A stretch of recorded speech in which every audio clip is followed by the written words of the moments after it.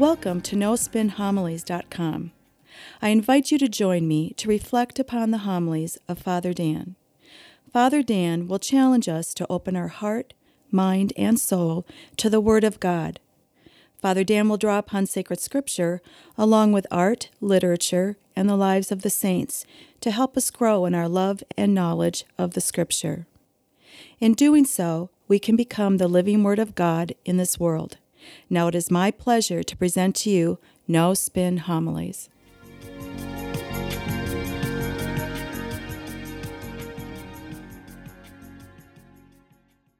All three scripture readings for this weekend speak to us about prayer. Now, as I've preached before, the heart of the spiritual life is prayer. Just go in the gospel. Typical day in the life of Christ is he gets up early in the morning. He goes to a deserted place and he prays. And then, after he's finished, he goes about his work, preaching, teaching, and healing. Oftentimes, people will come up to me and they'll say, Father, I'm in a spiritual malaise. I feel adrift. The first question I'll ask them, do you pray every day? They'll say, no. Then I will say to them, well, maybe that's the problem. Going to the first reading for this weekend, we see Abraham. It seems like he's negotiating with God. He's actually praying to God. In the gospel, it says specifically as it opens up, Jesus is at prayer, and the apostles are watching him. Then they go up to Jesus. They approach him and they say, Lord, teach us to pray, just as John taught his disciples.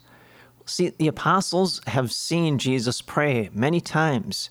They see how important it is in his life. Therefore, they want to be exactly like him. They want to pray also. Well, what I want to do is focus on prayer for this weekend. And I want to turn to the early church fathers, people like St. Cyril of Alexandria, St. John Chrysostom, Origen, as well as St. Augustine. These early church fathers, they provide for us the four basic principles that make our prayer effective. The first principle that makes our prayer effective, pray with faith. Now you say to yourself, well, of course I have faith. That's the reason why I'm praying. Well, what I mean by this is if you go into the Gospels, the majority of the time before Jesus heals anyone, he'll always say to the person, do you believe that I can do this? Why does he say that? Well, he's trying to draw out that person's faith in order to make it stronger. Remember the story in which Jesus goes back home to Nazareth? It says he's unable to perform many miracles there because of his lack of faith. So faith is important when we pray. So you say to yourself, well, why does God need our faith? Well, faith opens up the window of our soul. And see, that's where God plugs into us. That's where God links himself to us. And that's where God pours his grace upon us through those answered prayers. If we close the window of our soul, if we pray without faith, for example, we say, Lord, please take this illness away from me, but we have doubts, well, then we are praying without faith. Then our window of our soul is closed. God's grace cannot penetrate our soul because that window is closed. I'll give you another great example of this. Several weeks ago, my classmate, a priest in Michigan, he was visiting his own parishioners in the hospital. After he had finished, he was making his way out of the hospital. A man suddenly grabbed him and said, Father, please come and anoint my wife. She had a very bad accident and is critically ill.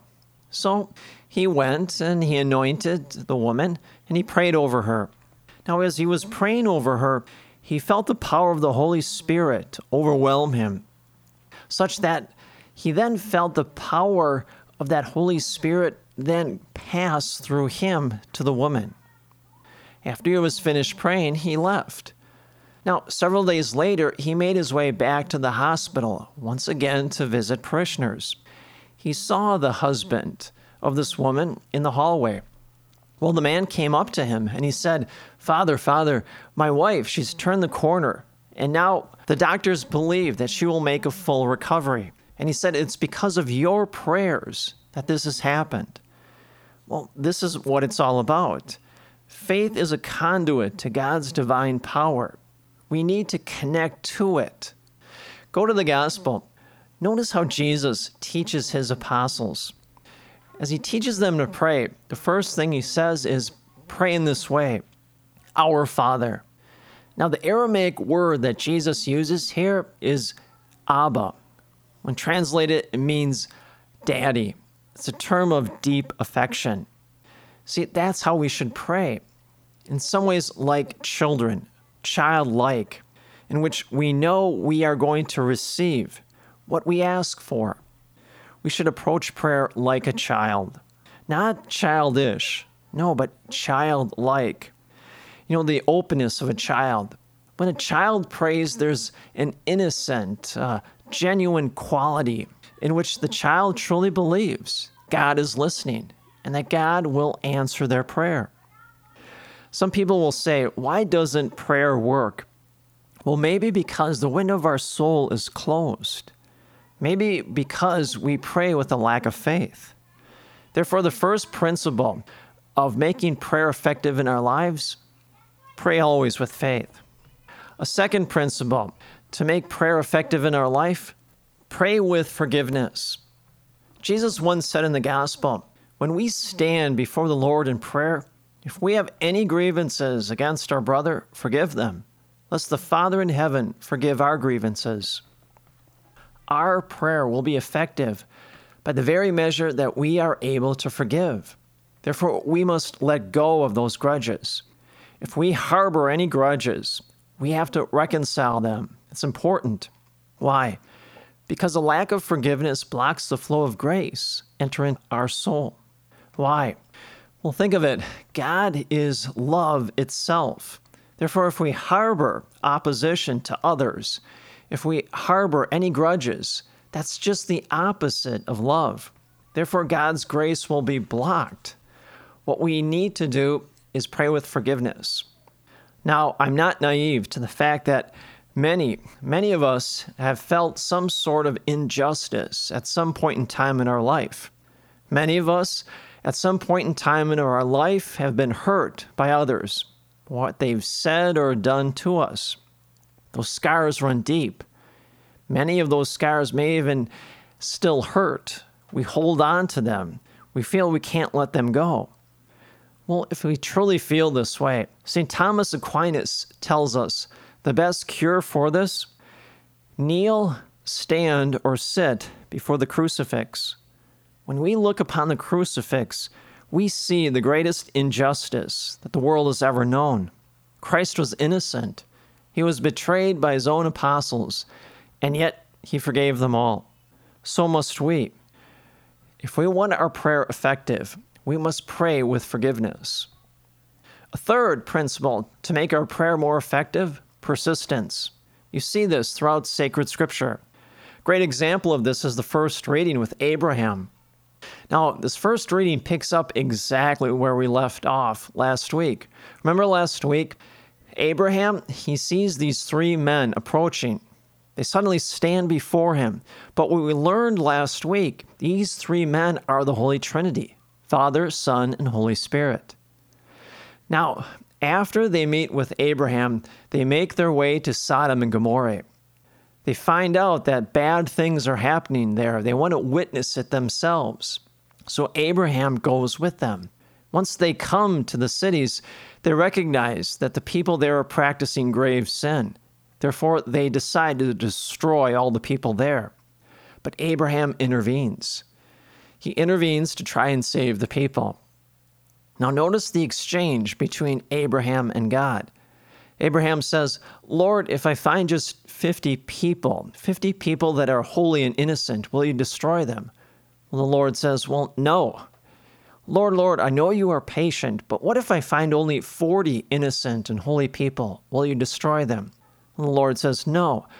And then it goes, well, Lord, what if I find 30? What if I find 20? Lord, what if I find 10?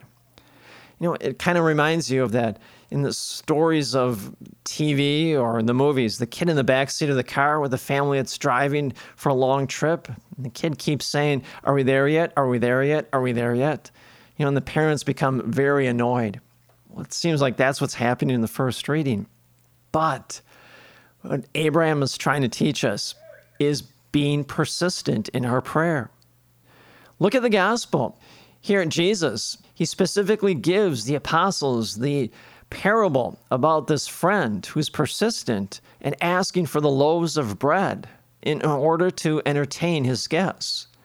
He tells the apostles to be persistent in prayer. And so we pray, and yet our prayer isn't answered. But we should be persistent. Don't give up. Pray for weeks, months, even years. So it begs the question, why does God make us wait? Is he not paying attention to us? Is he deaf? Does he not really care about us? Well, that question was posed to St. Augustine, and he answered in this way. God makes us wait in prayer so that our hearts are expanded enough to receive all of God's graces in that answered prayer. Now, suppose God answered all of our prayers immediately. What's the temptation? We would take them for granted, wouldn't we? And yet sometimes God makes us wait weeks, months, even years. And yet, what's God doing during this whole time we're waiting? He's taking our heart and he's pulling and he's stretching our hearts so that at the appointed time when that prayer is answered, now our heart has expanded fully to receive all the graces and all the goodness of that answered prayer. And so be persistent. Don't give up. A great role model for us all, St. Monica. For years and years and years, she prayed for the conversion of her son, St. Augustine. And it finally happened. He converted to Christianity. Then he became a priest. Then he became the Bishop of Hippo. Then he became a doctor of our church, probably one of the greatest theologians of our church. And yet it all started with prayer, the prayer of his mother for conversion. And so don't give up. Be persistent. Fourth principle, to make our prayer more effective, pray always in the name of Jesus. Just look at our Mass. Throughout our entire Mass, we are always praying in Jesus' name. Why? Because when we pray in the name of Jesus, we align our prayer to Christ, such that our prayer is also the prayer that Jesus is praying himself. We are orientating ourselves to Christ. Now, this does not mean that when we pray, we say, "Oh, Lord, I pray that I may receive a new BMW. I ask this in Jesus' name." It's not going to happen. Jesus never drove a BMW. Or we say, "Lord, I pray for vengeance against my enemies." Well, it's not going to happen. Why? Because Jesus always was a champion of peace. Instead, we pray with the right spirit, the Spirit of Christ. "Lord, I pray for peace in this world. I ask this in your name. Lord, I pray for the healing of this person or that person from the recovery of surgery." Well, Jesus healed people. Jesus was a promoter of peace. See, those prayers are the prayers of Christ. And that will make those prayers effective, because that's exactly what Jesus is praying for. Our early church fathers saw there are basically four principles to help us to make our prayer more effective. First, pray with faith.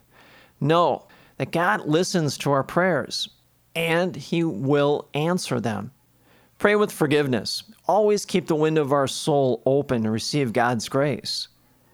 Pray with persistence. Don't give up. Just like St. Monica, pray, even if it takes years for that prayer to be answered.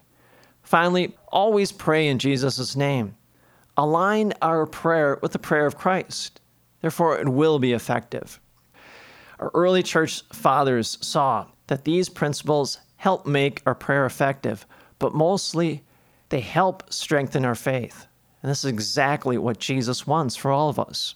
And may the peace and the grace of Jesus Christ rest upon you always.